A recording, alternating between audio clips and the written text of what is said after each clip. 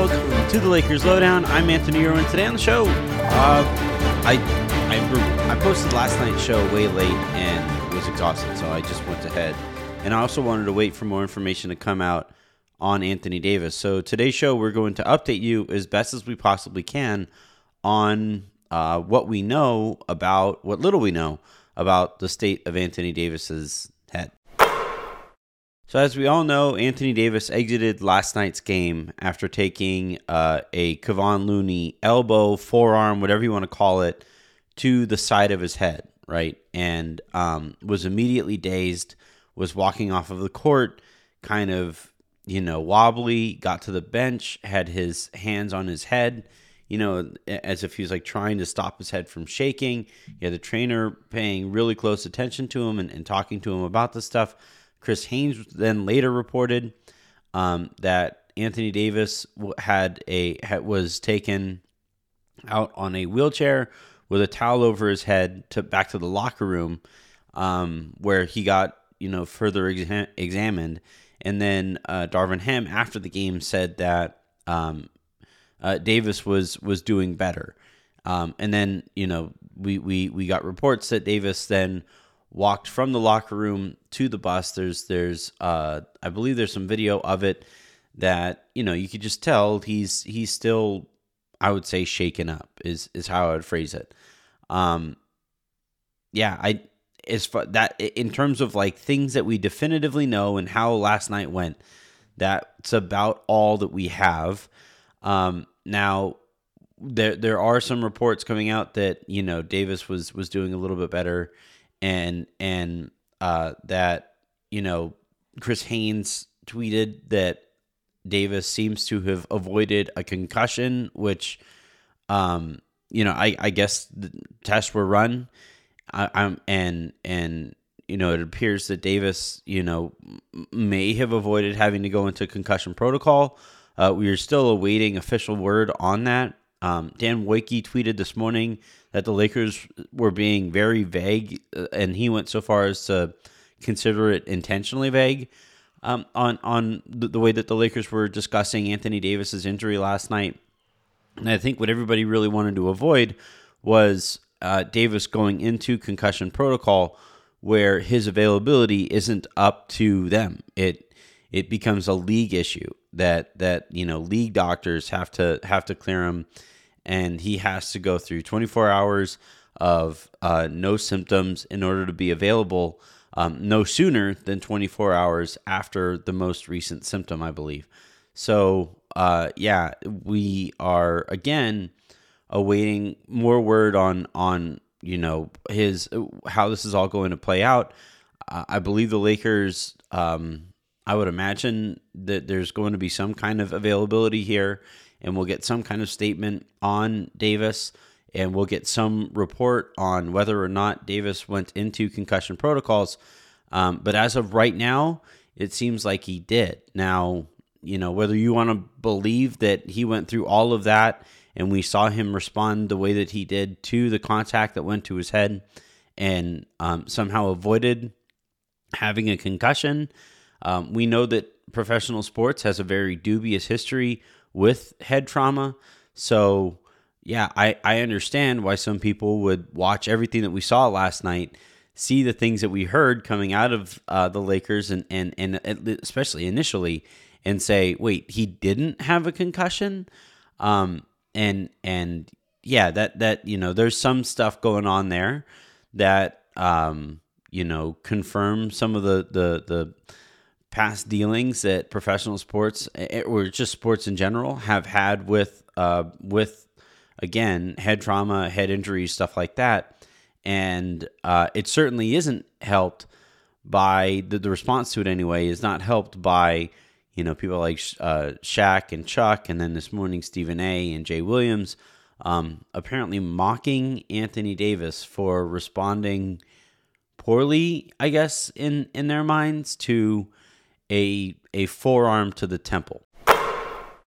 And I've seen, not just those people, but like in my mentions too, I've seen a lot of people kind of saying like, it really didn't look like that much contact. And look, this is coming from somebody, as I said in last night's show with Raj, And apologies, by the way, on my language last night, as I did not take well to Chuck and Shaq mocking a head injury, but I have plenty of experience here, and not all contact to the head is the same. The way that I would kind of phrase it, and I believe I mentioned this last night on the show, but when I used to box, your whole body is tense the whole time because the person who is trying to beat the shit out of you, trying to knock you out eventually, is standing right there in front of you, and your body is just like naturally tense the whole time. And as the fight goes on, as you get a little bit more tired, your body will get a little bit more lax here and there, and that's when the contact to your head gets more and more dangerous as the fight goes on, because what you can't have happen in boxing is like for you to just kind of let your guard down and then get clocked, right? And whether it's getting clocked or any kind of glancing blow, it becomes a lot more dangerous when you don't physically and even mentally prepare yourself for that contact. And you watch the way that contact happened last night with AD. He's kind of walking to the rim, waiting to see if the ball goes through, and you see he's not in any kind of like protective stance or anything like that. He's like straight up. He's flat-footed, and you can tell like he's not anticipating a forearm coming and whopping him right upside the temple especially. And that's the other thing here is there are not all portions of the head are the same. That contact from Looney to the forehead, no big deal, right? To the back of the head, still uncomfortable, but not really the biggest deal. That kind of contact, like to the cheek area, weird, but like not that bad. But to the jaw, right? You always you see those shots that guys take to the jaw specifically, and that's where you're that is not one of the better places to get hit. The worst place to get hit, especially when your guard is down, is the temple. I remember actually when I was playing baseball as a kid, in the All-Star tournament that I was playing in, there was a kid who was in a batting cage, and a ball went off of like a kind of a cement curb thing, caught him in the temple and killed him. Like that was it. And in this case here, obviously it didn't kill him, and AD wasn't at risk of being killed, but shots to the temple specifically, like that is the it's named a temple, right? Temple, you think of temples as like places that are heavily guarded and stuff and dangerous and stuff, but like that spot on your head, you take a shot there and it can be lights out with less contact than it takes other places on your head. So you combine him not anticipating getting that contact as the play was over, and then you combine that with the place on the head that he got hit, and again, like the fact that we're sitting here grading how much contact it should be okay to like react to. I know some people are like, well, Draymond hit his head way harder. He hit the back of his head. He hit the back of his head, and it was a play that he was anticipating the back of his head getting hit. He was falling, and in this case with AD, he's kind of like standing there and bang, and it's those kinds of plays, that kind of contact in that spot that gets very dangerous. And, more importantly than defining or explaining why that contact is dangerous and stuff, I find it really weird that we're sitting here like, oh, so had he been harder, had the contact been harder, had he like moved his head more when he got hit or whatever, then it would be okay for him to be concussed. Like the fact that we're saying that it's like not okay for Anthony Davis to be concussed is just, I don't know what we're doing there. And it really kind of speaks to Anthony Davis specifically and the way that he gets discussed. For whatever reason, and Charles Barkley kind of started the street clothes thing with Anthony Davis. You have the Anthony Data Davis, nickname out there. Also, for whatever reason, anytime Davis gets hurt, there's like a weird glee that you hear come from, people on social media and on these talk shows. It's like, ha, we told you this guy got hurt again. And it's like that's the thing you want to ha. Like, congratulations, I was right. This guy gets hurt. Like, I don't understand what people are doing there. And it's also like, this isn't a situation where, we don't see which plays lead to Davis getting hurt. Like, for the vast majority of the injuries that we've seen, especially as a Laker, they've all been like freak things. You had Jaden McDaniels dive into his knee, and that cost him a bunch of time. He comes back and lands on Rudy Gobert's foot, and that costs him a bunch of time. This situation here where he gets knocked upside the head and he goes back to the locker room for that, like, and we also know how hard this guy plays. Like, he throws his body all over the court, especially defensively, in ways that, like, if Shaq or Chuck ever tried that hard defensively, maybe Chuck would have a ring, maybe, but he didn't, and he doesn't. And so, like, yeah, we do this thing in sports media, and I guess in general, but I notice it particularly pervasive in sports media, where there are like certain players that, like, the line is drawn in different places than other players, right? And in sports media, a lot of times it comes down to like the relationship that a voice has with one player versus the other. And like one example here, and I'm going to be kind of careful in how I say this, but Chris Paul comes to mind. Man, hasn't made it through a playoffs healthy, I believe, over his entire career. It's always something, always, every single time. And he's like the dirtiest player who doesn't get called dirty. And he has this like absolutely, squeaky clean perception among NBA media. And it's because like he gives them the time of day. He's very affable with media. He's, he'll come up and talk to anybody after the game, and he'll charm them and all of those things.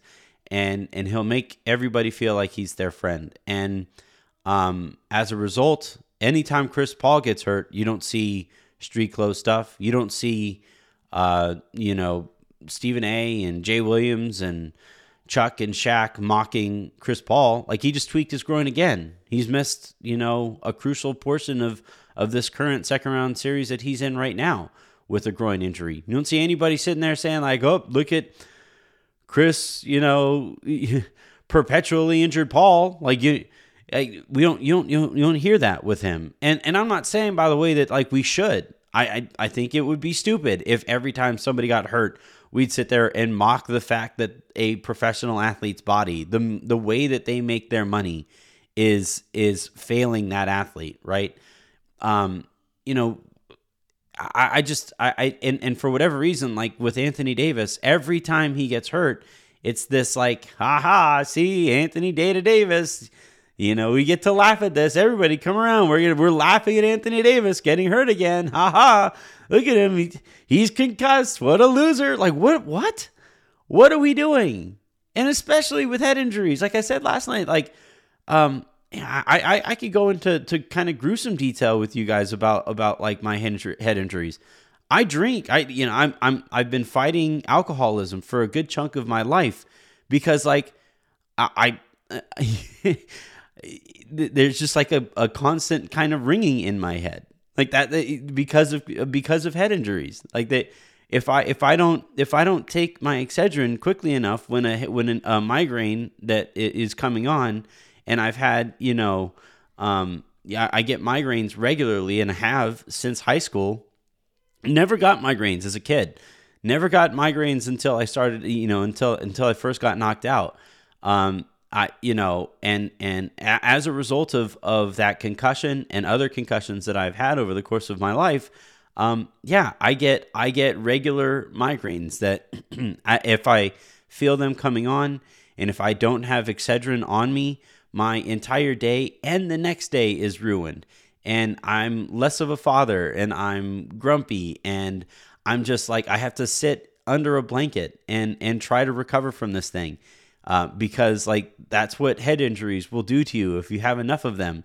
And like that's an easy case compared to stuff that we've seen in pro wrestling, in pro football, and you know, when CTE has literally cost not just a professional athlete's life, but in some cases lives around them. And that was a result of the perpetual pain that is brought about by those head injuries and that head trauma. And like, look, this isn't a jammed finger.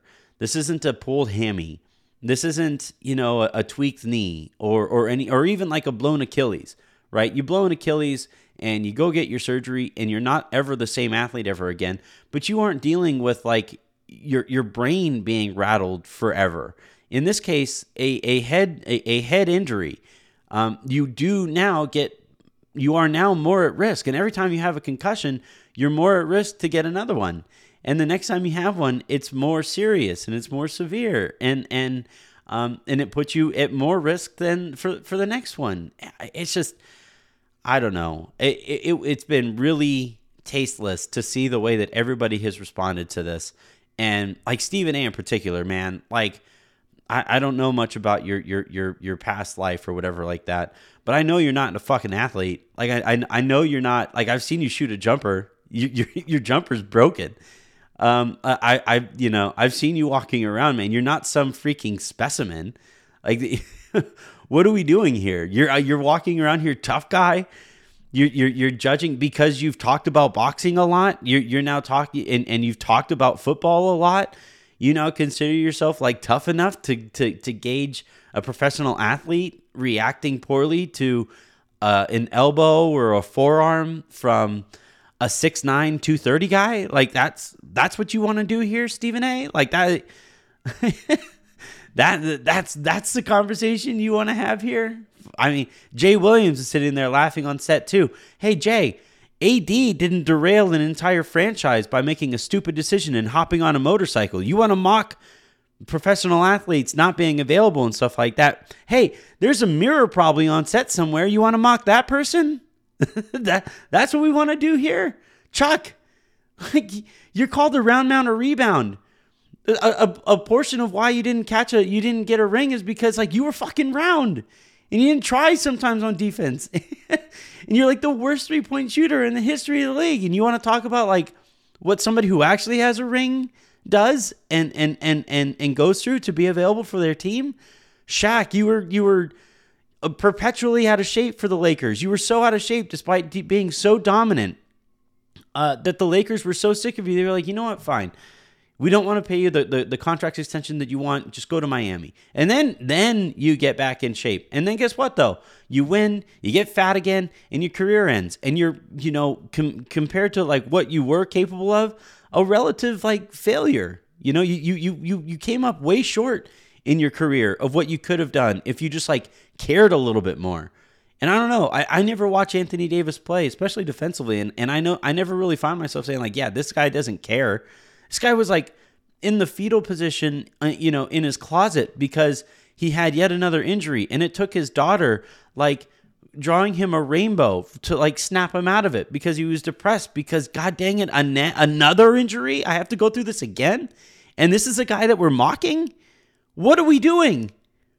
Like, we shouldn't be mocking anybody for getting injured, but really, like we just pick and choose targets that we just go at and go at and go at and go at. Like this is the coverage that you think you want. Adam Silver, at some point, man, stand up for your league. The NFL wouldn't allow these guys to talk about their athletes the way that they do. It wouldn't happen.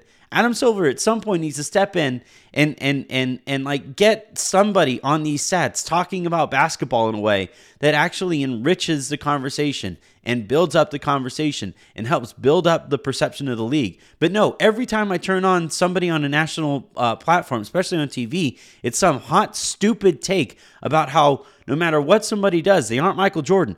Okay, cool. I guess I should just never watch basketball again because I watched Michael Jordan and I never have to watch ever again.